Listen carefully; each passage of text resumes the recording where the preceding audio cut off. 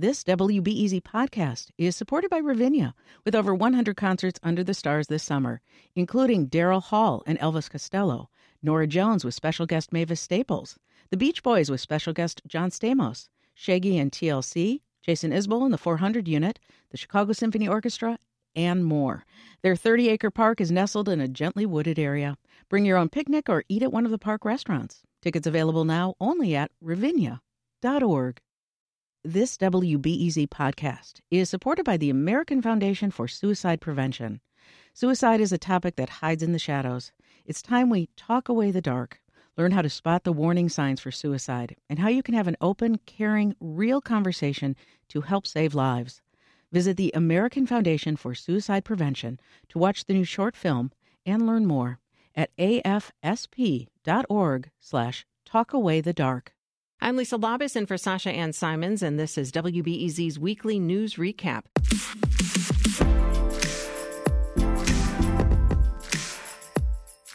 We've made it to the end of another week, and if you weren't able to keep up with all the news, don't worry, we've got you covered. Despite a troubling national report card of U.S. schools, there was some positive news for education in Illinois. Chicago Public Schools leaders were gathered at a news conference today to celebrate the record-high 2022 graduation rate and scholarship totals. Yet another new challenger entered the mayoral race. Cook County Commissioner Brandon Johnson officially announced his bid for mayor. Chicago is an amazing city. It's a beautiful city. It's a rich city. It's a powerful city. It is my city. And ahead of the November elections, we heard from many of the candidates on the Illinois ballot. Representative Brady and his party are attacking our democracy with this assault on voting rights, and I disagree with them on offlaying that program. The one thing I like about my opponent is when he's wrong, he's really wrong. I support exceptions and regulation of big business abortion. Yes, I'd like to codify Roe v. Wade with the restrictions per Roe v. Wade, which is consistent with Illinois law. We've got a lot to cover, but fortunately, we've got a great panel to help break it down. With us today is Kim Egoin, commentator for WVON and attorney. Also with us is WBEZ state politics reporter Dave McKinney, and we've got Paris Schutz, reporter and anchor at WTTW. Well, let's start off with the latest in the race for mayor of Chicago. Big news yesterday. Cook County Commissioner Brandon Johnson has thrown his hat into the ring. Paris, tell us about Johnson. Well, in addition to being Cook County Commissioner, he's an organizer for the Chicago Teachers Union. He just got $1 million in backing from the National Teachers Union. It's very clear he is the Teachers Union's candidate to run for mayor of Chicago. The Teachers Union is taking another crack at being a big political power player in Chicago. 4 years ago, they backed Toni Preckwinkle. It didn't go so well. She lost big to Mayor Lori Lightfoot. So Brandon Johnson, he also has gotten support from other progressive groups. He's trying to kind of make the case that I'm not just the teachers union candidate, although it's very clear he's who they're going to back. And that makes it very interesting for someone like Congressman Chuy Garcia, who was kind of the progressive beacon several years ago. All those progressive groups are kind of spoken for now, right. And he hasn't decided whether or not he's going to get into the race, even though there are people on his behalf passing out petitions just in case he does decide. But it seems like his path is going to be narrowing. Right. So, Johnson is backed by the Chicago Teachers Union, like you mentioned, and this group making it very clear they want one of their own in that seat. What has Commissioner Johnson's time with this group looked like so far? How much oomph would you say a union endorsement gives a candidate? It didn't give Preckwinkle a whole lot, especially in that runoff 4 years ago. So the evidence to this point is that it doesn't give them, it doesn't put them over the top, but they're banking on trying this again and being the major it's not just the teachers union. There's other unions and progressive groups getting behind him. Sure. How far he goes in this race will prove how big a power broker that the teachers union and those progressive groups are. And I think it remains to be seen. This is a wide open field. He is going to have money because of that support, but it does not guarantee that he's going to be the front runner. No. Yeah. So, Dave, there's been a feeling among some political watchers that none of the candidates in the race had the money or the clout to really be a legitimate challenger to Mayor Lori Lightfoot. Do you think Johnson is any different? Well, I mean, it's to his advantage, obviously, to be coming in with the backing of the CTU. I mean, they are a force regardless of what their track record is. They have people on the ground, obviously. They have purse strings to play with in terms of handing out money. So, I mean, that gives him an advantage right now. But I do agree with Parrish that if Chuy Garcia enters the race, that kind of it creates an entirely different dynamic where he would have to be regarded as the main front runner in challenging Mayor Lightfoot. Okay, so we've now heard Chuy Garcia's name twice. Are we expecting more candidates to run for mayor? Do you assume that Garcia is going to is he a lock for entering? I don't think he is. I think there are people that are circulating petitions that want him to get in, and he will have a formidable base yet, even though these progressive groups are kind of spoken for. He's still super popular in the Latino community in Chicago. I would also keep an eye on Pat Quinn, the former governor, who kind of fancies himself as a progressive type of lion and someone that could get support in the Latino community. If Garcia doesn't get in, and I'm very skeptical that he is going to get in. I really haven't seen a lot of evidence that he really wants to do this. I would say Pat Quinn might do it. Okay, all right. Well, so Dave, you've covered a lot of elections. How hard is it for a candidate to distinguish themselves when there are this many in the race? I think we've got 9 now with Johnson entering yesterday. Well, I mean, it is hard. And you're either coming at it with the experience and name recognition of having held office before. That's an advantage. Or you're coming at it with lots and lots of money to throw into direct mail pieces and advertising to sort of heighten your name recognition. But when you have a splintered group like this, the rule of thumb is it tends to mean that it's an advantage for the incumbent because it splinters the opposition to the incumbent. Sure. Yeah. So let's talk a little bit about endorsements. So we've got, Brandon Johnson with the CTU endorsement, and Mayor Lightfoot got Governor Pritzker's endorsement back in August. Dave, how much weight do you think this carries in the city of Chicago? Well, I think it could carry some weight because, if you go back and you just look at the raw vote totals, that's where I would look first. In 2018, Pritzker did quite well in the city and in Cook County broadly, but particularly in the city. In the race against Bruce Rauner, he had more than 722,000 votes, which that's about double what Mayor Lightfoot got in her runoff election against Preckwinkle. So, right. The numbers, Pritzker brings with it the name recognition, and he's a quite valuable endorsement for her to have. And she's also gotten endorsement from trade unions, the more kind of working class unions. The progressive groups are not going with her. She was a progressive candidate 4 years ago. I don't think she's going to be the self-styled progressive candidate this time around. She's almost putting together that old Rahm Emanuel coalition. Okay, all right. Let's go to the city budget. Mayor Lightfoot earlier this week unveiled a $16 billion spending plan, and right now we've got budget hearing after budget hearing. So tell me a little bit about what the main pieces of the budget plan include. Well, in this budget, I think the one thing that people are really trying to pay attention to is what it doesn't include, and that's the property tax increases that people were expecting were going to take place. But it definitely is focusing on what, we need for public safety, because there are a lot of issues with that. Also mental health, because years ago, you may remember this, they shut down a lot of mental health clinics. So I know that a lot of people will want to see more money in that area, more focus on homelessness in particular. But also this idea of public transportation. So that's another piece of the budget with the CTU in particular. And there has been an issue with CTU. There has been a lot of public safety issues there. There have been a lot of what we call ghost buses. Yeah. And those of us who take it, you're waiting for a bus or you're waiting for an L and it never comes, that type of thing. There has been disputes about the actual chairman of CTA just coming and actually sitting during, which is standard practice for a budget hearing. You want to hear from the actual department head, but he has been a no-show to the degree that when one of the aldermen wore a costume the other day, he basically was a CTA ghost. I saw that. So there are some pieces that definitely people are looking at and just trying to figure out what are the real priorities of this administration. Okay. Yeah, I just want to correct myself. I said the budget was unveiled earlier this week. It was earlier this month. Yes. So Paris, tell me a little bit about some of the other main pieces that you're seeing. Well, an interesting part of this is a $200 million extra payment into the pension systems, so a payment above what they owe actuarially. And progressive groups are not happy about that, so they're going to be wrestling over that. They want that money to go toward direct programs to help people who are suffering. The thing about that is you're making the pension systems in Chicago, we know, have been horribly underfunded for so many years.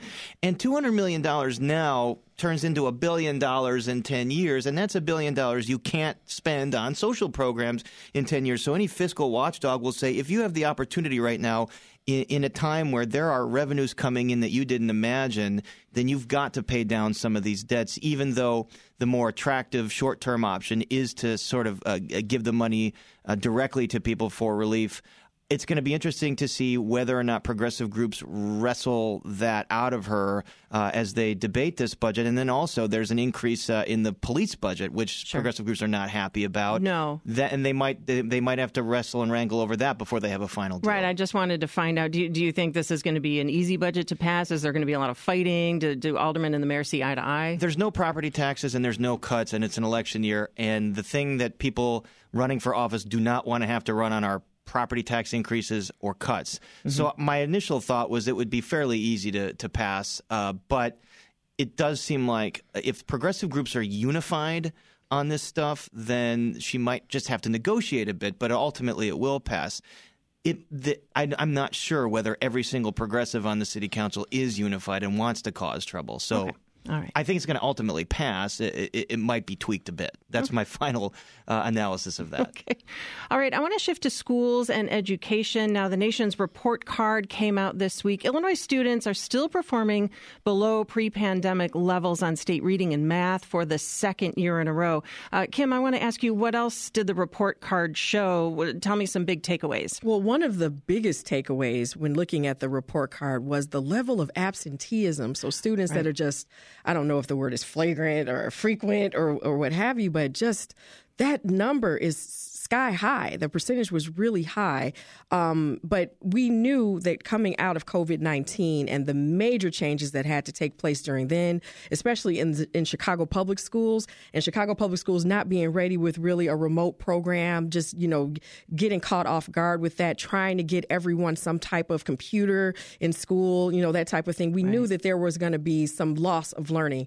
But to this degree, I mean, it really is. It's, in some cases, they're thinking that students may have lost literally 2 years of learning. And we're all racial and ethnic groups. They saw scores drop since 2019. How much of a cause for concern is this? Well, it's definitely a cause for concern because, honestly, the education in the state of Illinois was not going that well before COVID-19, if we're being honest. If you look at, for example, in the city of Chicago, in a ward like mine, I'm in the 6th ward, there's only one school that is rated as being passing. Out of how many? Out of at least, there are at least 20 to 25 schools, elementary and high schools. So this is an issue, and this is something, it's a crisis point because you have to build people to be able to perform and to be competitive. So this is an issue that we're really going to have to take stock. How do you get those math scores up? How do you get those reading scores up? It's not all COVID. Okay. All right. And Chicago did have a little positive news to share about schools. Graduation rates are up and school staffing is up despite a continued decline in enrollment. Paris, what do you make of this good news out of CPS? I think it's a bit of a silver lining. I mean, as Kim said, scores are still not where they were pre-pandemic, and absenteeism is still alarming. It's clear that the shutdowns and the pandemic cost kids a lot in Chicago public schools and everywhere else. I mean, any gain they're going to celebrate, that's good, but there's still a long way to go. There was a huge problem during the pandemic with absenteeism. The CPS lost track of thousands and thousands and thousands of students. Yeah. So it's a big uphill climb. I don't think they've crossed the finish line yet in terms of getting back where they need to be. All right. Kim, can you jump in here? Enrollment dropping.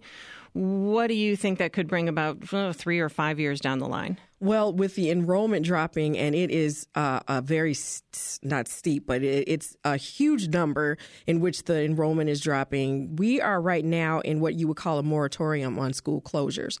So we have got school buildings right now that are built many years ago, ready to accept 1,000 students and there are 20 students roaming the halls. I think that we are looking at another push in a few years when that moratorium is up, where there will be another round of school closings that are going to be proposed. And they'll propose it on two levels, not just the idea that the school enrollment is down, but also the performance of the schools. We're in a desperate situation with the performance of how schools and how children are being educated. And CEO Pedro Martinez has alluded to some plan to sort of utilize those underused buildings that would not be shutting them down. I don't think he's rolled it out yet. He's kind of teased this like big plan that they've come up with, where they're going to refocus those schools or something like that. And so we're still awaiting that.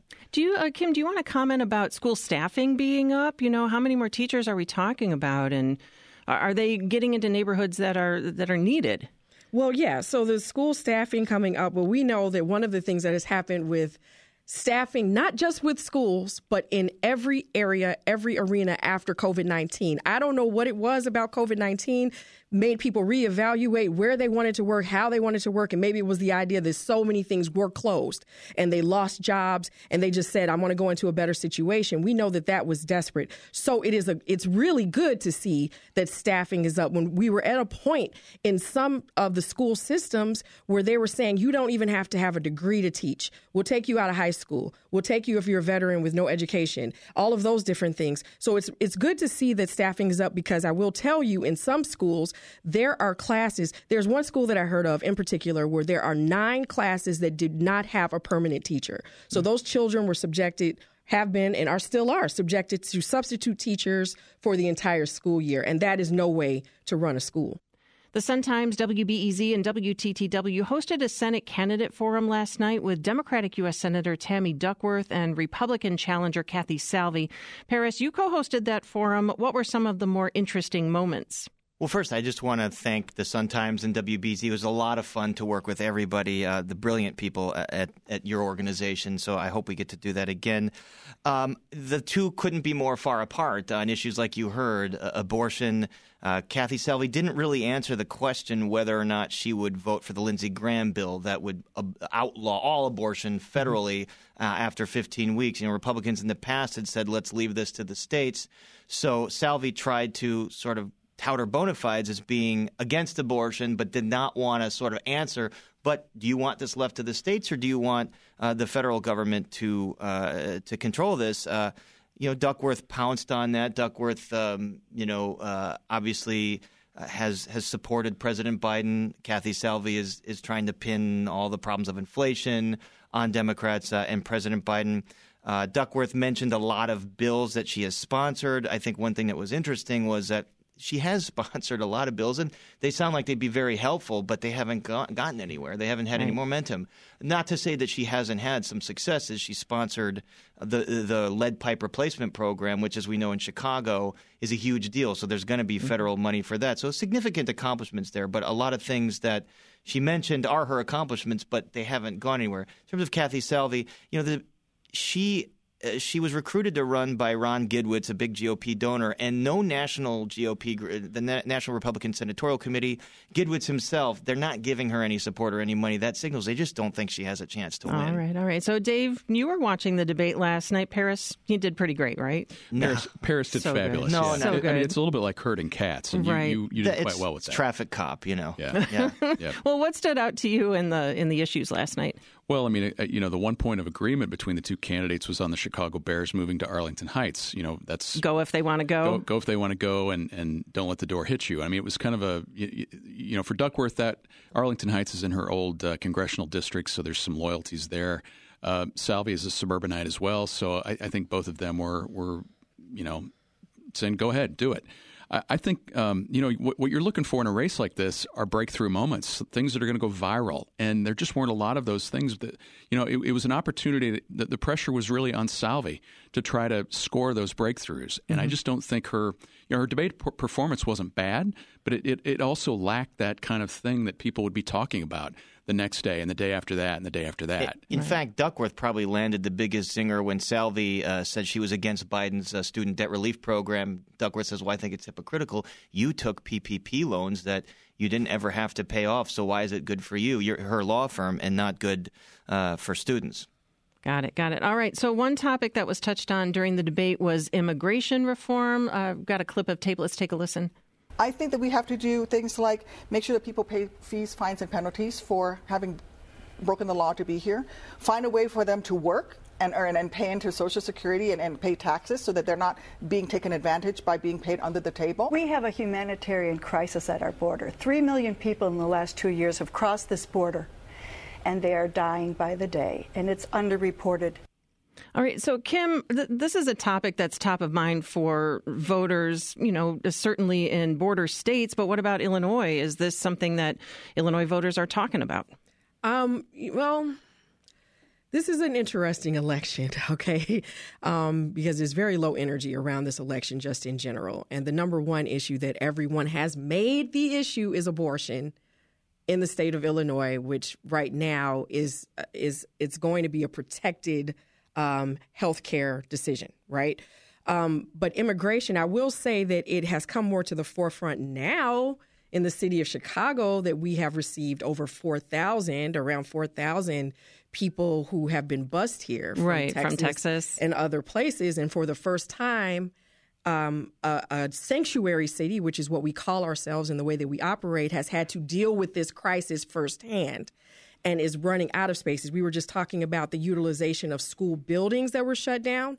Well, there's an alderman in the 20th Ward, Jeanette Taylor, who was told to try and figure out how to repurpose one of those school buildings for some of these people, and in the middle of an African-American ward. And she's like, we don't even have the language services for people here. So now that we're trying to figure this out, I don't think that it is ripe for this election, but for this next election, coming up in the municipal election next year, I think that this may be one of those issues, especially when we're talking about whether or not non-citizens will get a right to vote, for example, which has happened in other cities. Right. So, yeah. Yeah. So anybody, what do you think are the top issues motivating voters in Illinois right now? Dave? Well, I mean, I think the economy is probably front and center. Yeah. I mean, in our polling earlier in the month, that's what that showed. I mean, abortion, ironically, it's not the right word, but surprisingly, it was pretty far down on the list. I mean, it was drawing not the level of support that you would think that it would draw given what happened. And I think part of that is due to the fact that, it's all about timing. And when the court made its decision on the Dobbs case, that was back around Memorial Day.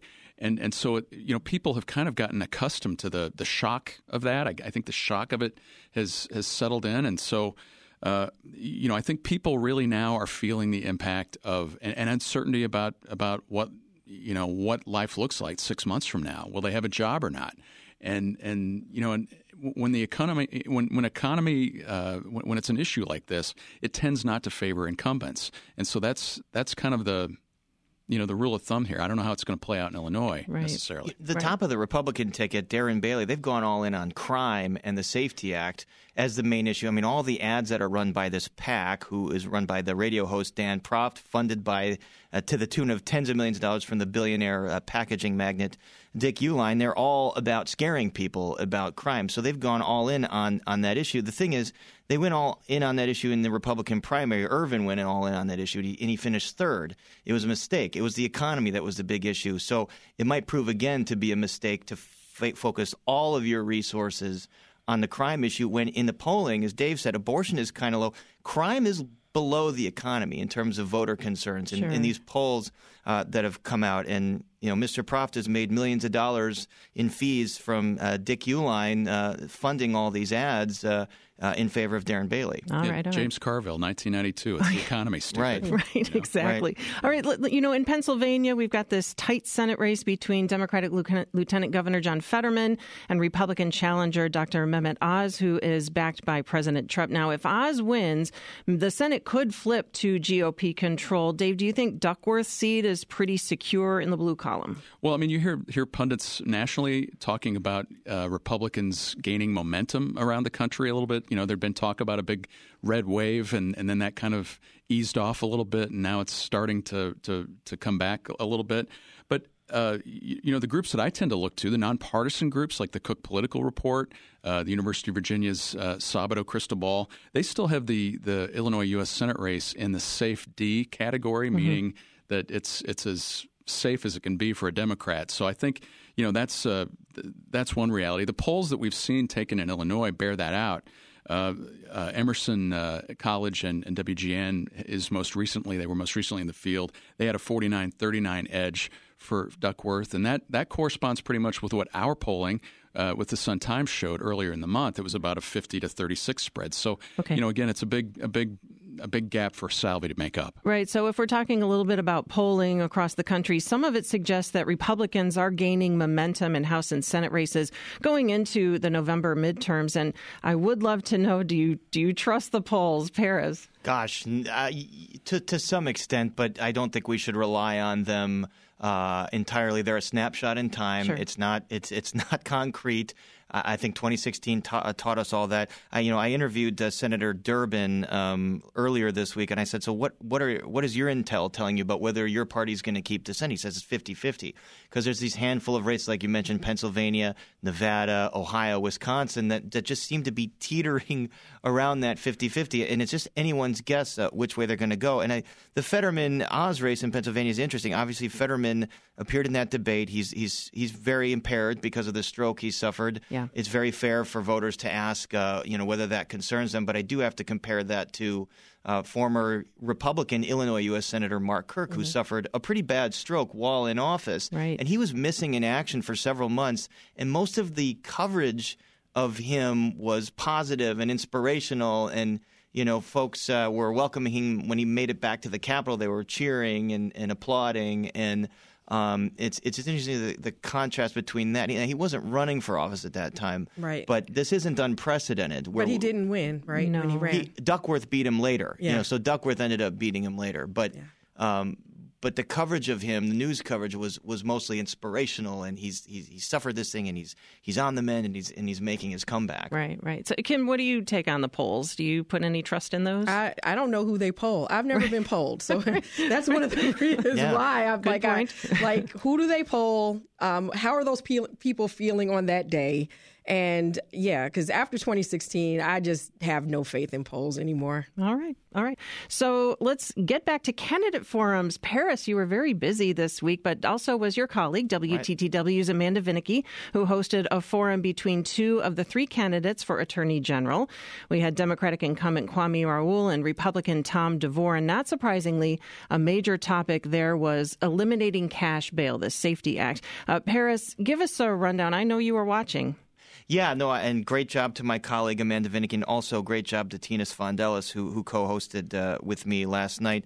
The SAFE-T Act is a big point of contention between those two. You heard in that soundbite Attorney General Raoul say he supports it. He said that there need to be some tweaks. The Democrats look like they are going to get together after the election to sort of tweak the language to get rid of some of the uncertainty and ambiguity there. Tom DeVore obviously echoing the other states' Republicans, saying that this whole thing is a big disaster waiting to happen, that it's going to let dangerous people back on the streets and it's going to increase crime.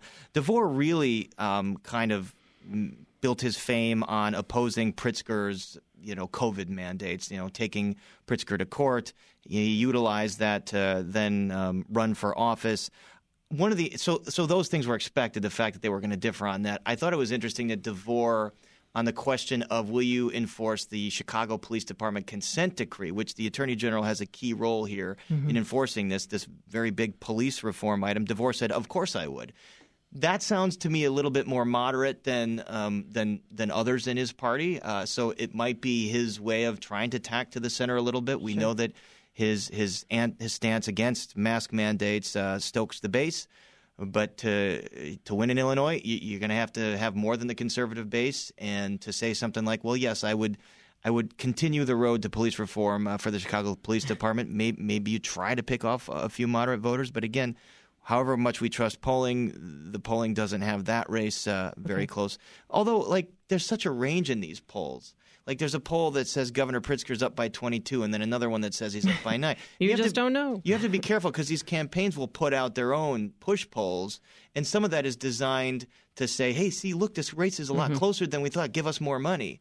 So you just have to be skeptical where these polls are coming from. Right. Kim, I want to get your breakdown on about the SAFE-T Act. Tell me a little bit about what that does, and for listeners who might not be familiar. Sure. Just a little bit of background, though. In 2020, when we were right in the middle of COVID-19 and also this coming off of the George Floyd murder, it was a time at which the Illinois Legislative Black Caucus really buckled down to try and come up with some ways in which to improve in 4 areas: criminal justice, economics, healthcare, and I believe education. Those were 4 areas. So with criminal justice, they came up with the SAFE-T Act, and it has many provisions, and no one talks about any of the rest of them. Right. But the one that they talk about is the elimination of cash bail, which has been a movement across the country with many of the prosecutors coming into office. So this idea of eliminating cash bail, so that right now if you go before a judge for being accused of some type of crime, the judge can decide to set a cash amount that you have to post before you can get out.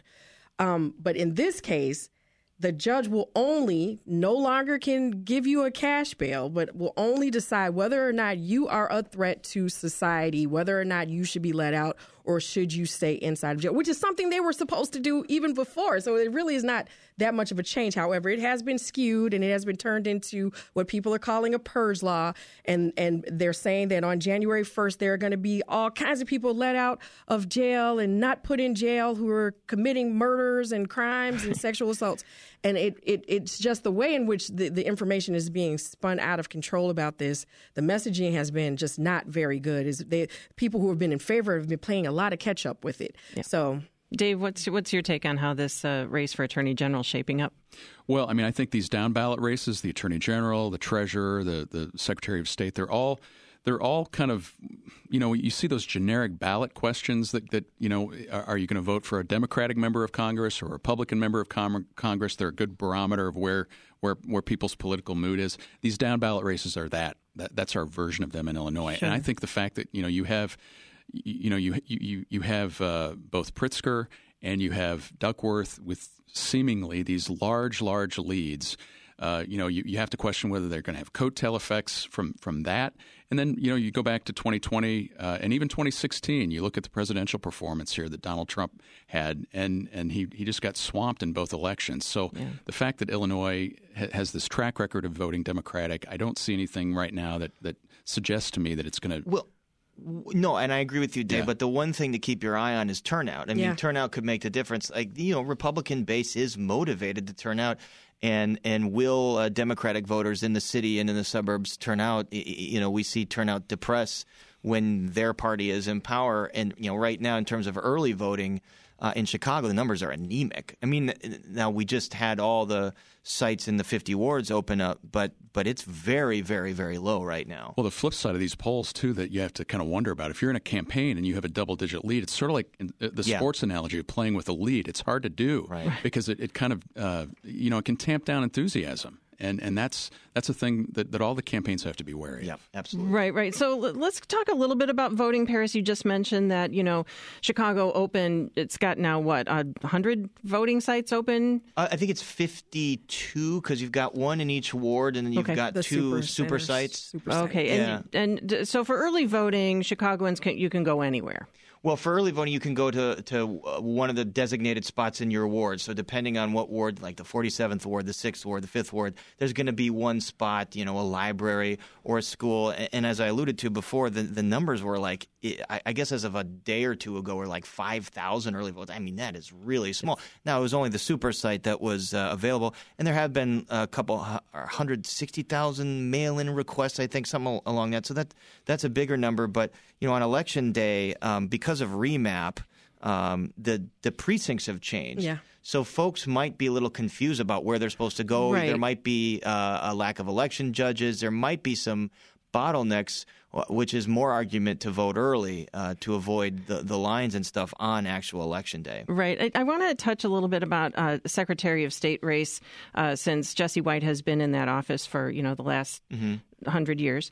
So and top vote getter. Right. He is a top vote getter. Absolutely. Yeah. So now, Paris, you also hosted a candidate forum for 2 of the 3 candidates for that office. You were talking with Democrat Alexi Giannoulias and Republican Dan Brady. So So tell us briefly the major issues and topics relevant to that race. How long do I have to wait in line when I'm going to get my driver's license? I hate the DMV. That is the issue. I mean, the Secretary of State's office in Illinois is very interesting. I mean, it oversees so many things. It's the chief record keeper of the state of Illinois. Like for reporters, when you want to go in and see like who owns a business, or you go to the Secretary of State's website and they have all that information. It's a chief librarian of the state.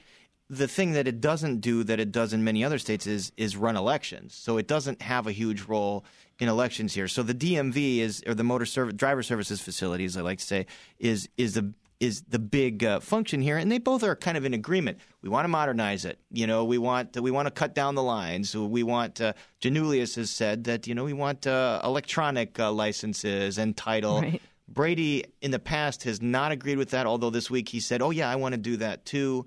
So they have similar ideas to sort of streamline that office. It's interesting. The last we heard from Janulius publicly was when he lost that Senate race in 2010 to Mark Kirk.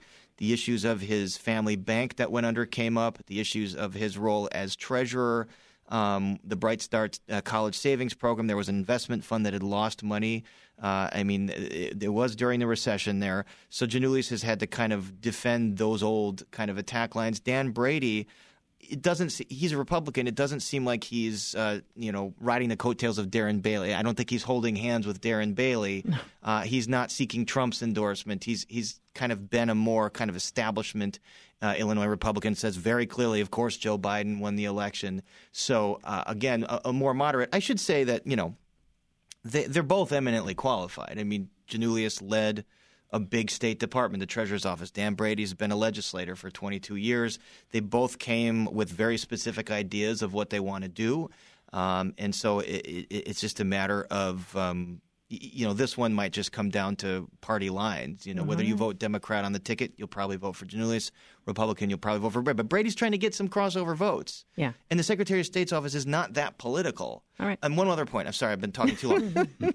Before Jesse White, and he's been there 24 years. Let's remember that this office was a launch pad to Illinois governor. And you have to wonder with Janulius whether he's very ambitious, whether that's what he wants. You're going to command an office. He didn't say that's what he wanted. He said, no, that's not what I want.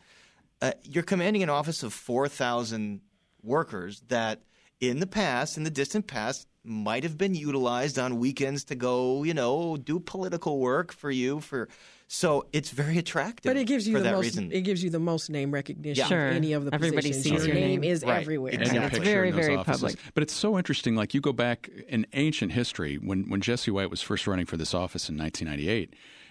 The issues were so different back then because, like you were talking about corruption in that office because George Ryan had come out of that office and it was pay to play and we had the Willis crash and on and on. And it's just so like sedate right now. We're just talking about lines, which I guess is a good thing. Yeah. That primary was not sedate. So some of the Chicago police news this week was a police officer was found to have ties to the far-right group, the Proud Boys, but the department chose not to fire him. Paris, how are members of the city council reacting? Not happy at all, especially the progressive members, worried that someone who is sympathetic to the Proud Boys, which has been designated, I think, by the Southern Poverty Law Center and the ADL as a hate group, anti-Semitic, racist, homophobic, all those things. It's very curious because the police department defended just suspending this officer, saying they don't have much evidence that these allegations are true, that he has these ties. But the inspector general said, well, you better go back and investigate again because we're pretty clear in our own investigation. He lied about talking to the FBI about ties to the Proud Boys. And there is a preponderance of evidence. I don't know what the gap is here. I don't know why the police department's own internal investigation differs so much from the inspector general's investigation. But if you listen to David Brown, the superintendent, they say this officer, they were only going to suspend him like 5 days. He said, suspend me 120 days. I know this looks bad. So they're kind of making him out to be a good guy that was caught up in a misunderstanding. The inspector general's pretty clear that this is troubling and needs to be looked at further. Yeah, Kim, what do you make of this? It's just a 120-day suspension. Well, because the information that's coming from both sides and both sides being on the same side, which is so confusing and it's frustrating because they're saying we do have evidence, but the superintendent says we don't have evidence. we don't even know who the person is. So we're serving with this person. We don't even know who they are. We know that he or she, I don't even know if it's a male. I mean, they are suspended. And it's troubling because we're talking about a police department that is literally under investigation for not just use of excessive force issues, but racist practice issues, and with a consent decree that has been in place for several years now that we never meet any of the benchmarks on time. We just fired the guy who was actually overseeing the whole process. How do you trust the police department? How do you get the average citizen in the city of Chicago to trust the police department when they see things like this? And this is one of the, like Paris just said, Southern Poverty Law Group, FBI, everyone has labeled this organization anti-Semitic and also, of course, just a white supremacist group. Yeah, Dave, do you want to weigh in on this? Well, I mean, it just seems like it's one of those things where if those relationships exist like that, I mean, do you want to be the person who has a problem and come face to face with an individual like this? Right. I think that's a legitimate question that the police department has to answer. And you know, none of us are real comfortable with what happened on January 6th and the role that that group played there.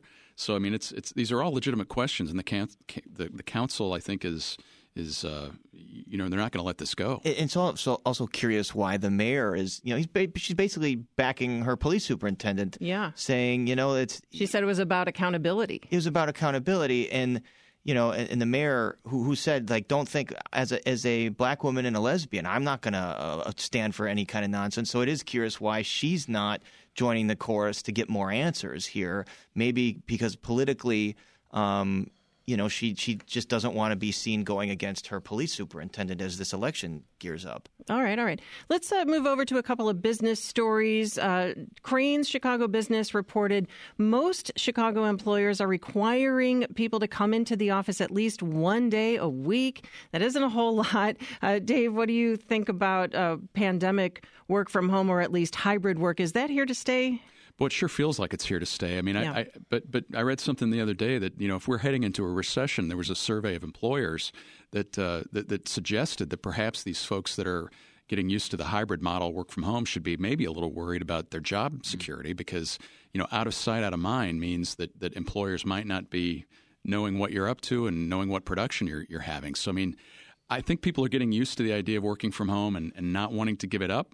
But I think, you know, it's just hard to get your head around when you're out on the expressways.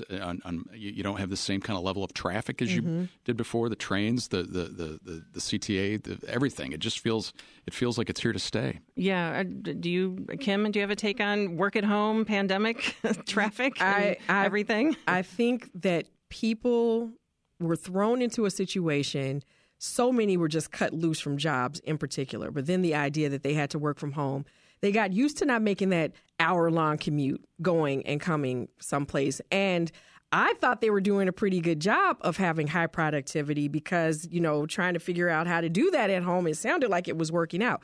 I think people have gotten a little spoiled by it and don't necessarily want to come back to the rat race that's in the downtown area, but that translates into fewer rentals downtown. It definitely depresses the economy for your down. You can park downtown now. Yeah. You know, so that's a very strange situation to be in. The Loop still feels like a ghost town on many days, and there's all these restaurants and other businesses that relied on all the foot traffic. I mean, I'm old-fashioned. I like being at work. I like being around people in person. I can't do Zoom. I just nod off or get distracted too easily. So I really hope that more people decide to be in, if they feel safe, you know, in the office more, because we need to socialize. We need to be together. We need to bounce ideas off each other. Okay. All right. So I promised at the top of the show that we were going to talk about karaoke. All right. So the Chicago Sings Karaoke competition is now entering the third round. We've got 6 finalists. Are you paying attention to this one, Dave? You look like all excited about it. Yeah? No? Why not? Why not? All right. Paris, are you excited? You're a singer. Yeah. I play the keyboard and sing, and I haven't paid any attention. I just don't like to do karaoke. maybe Frank Sinatra or something, like crooning. Maybe I would do that because I don't. I could see that. Yeah, I could see that. I haven't. It's great for the city. It's fun. It's a great thing. All right. What about Kim? Are you paying attention to? I'm not paying attention to it at all. I will say that on the occasion that I do get to go and do karaoke and torment people with my voice, my song of choice is "Kiss" by Prince. So I will say that I do enjoy like screaming at the top of my lungs for that song. People do ask me to stop. They do? Oh, see, I would not. And you're certainly welcome to, No, my mom's bust listening. it out She's right telling now. me to stop right now. But so here's what's going to go on. So we've got a round, 6 finalists, third round, and they're going to perform now in front of a panel of celebrities. I don't know. Does this mean like Common and Chance the Rapper are going to hang out and choose? I have no idea. That's wild. Right? So the top performer will be crowned at Chicago's karaoke champion and get $5,000. So I know your karaoke song, Kim. Dave, do you have a go-to karaoke? Well, a go-to, I think the one that last brought the house down was ever hear of the Trogs? Yes. Yeah. Wild Thing? Wild Thing. Yeah. Yes. Right. Oh, Paris. So Frank Sinatra, maybe? Sure. Let's do, what's the song? It's 2:45. There's no one. Set 'em up, Joe. One for my baby, one more for the road. Yes. That's it. Yes. Yeah. Oh, that's very nice. What about you? Me? Oh, I have to admit I haven't done karaoke that often, but I think one of my I'd probably do anything from Motown or Waterloo by ABBA. There you probably go. be where I go to. So, all right, we need to leave it there. I've had so much fun. Thank you so much for everybody for being here. Thanks, Lisa. We've got Kim McGowan, a commentator for WVON and attorney, Dave McKinney, state politics reporter at WBEZ, Paris Schutz, a reporter and anchor for WTTW. Thanks again. Have a great weekend, everybody. You too. Thank you so much. They're playing your song. They're playing my there song. it It's is. Waterloo. Thanks, everybody. Sasha will be back on Monday.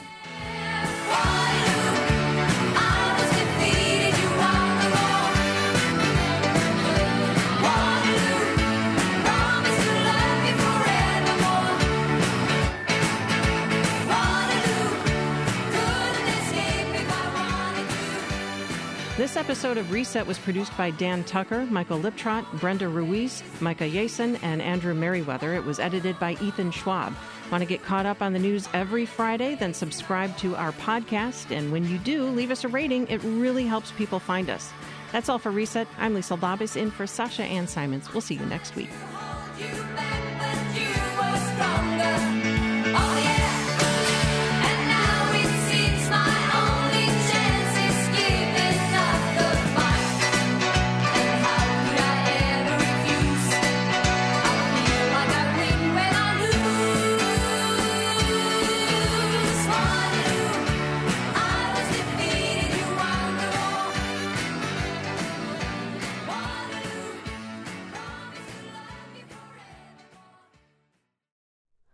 Hi, it's Terry Gross, the host of Fresh Air. We bring you in-depth, long-form interviews with actors, directors, musicians, authors, journalists, and more. Listen to our Peabody Award-winning Fresh Air podcast from WHYY and NPR.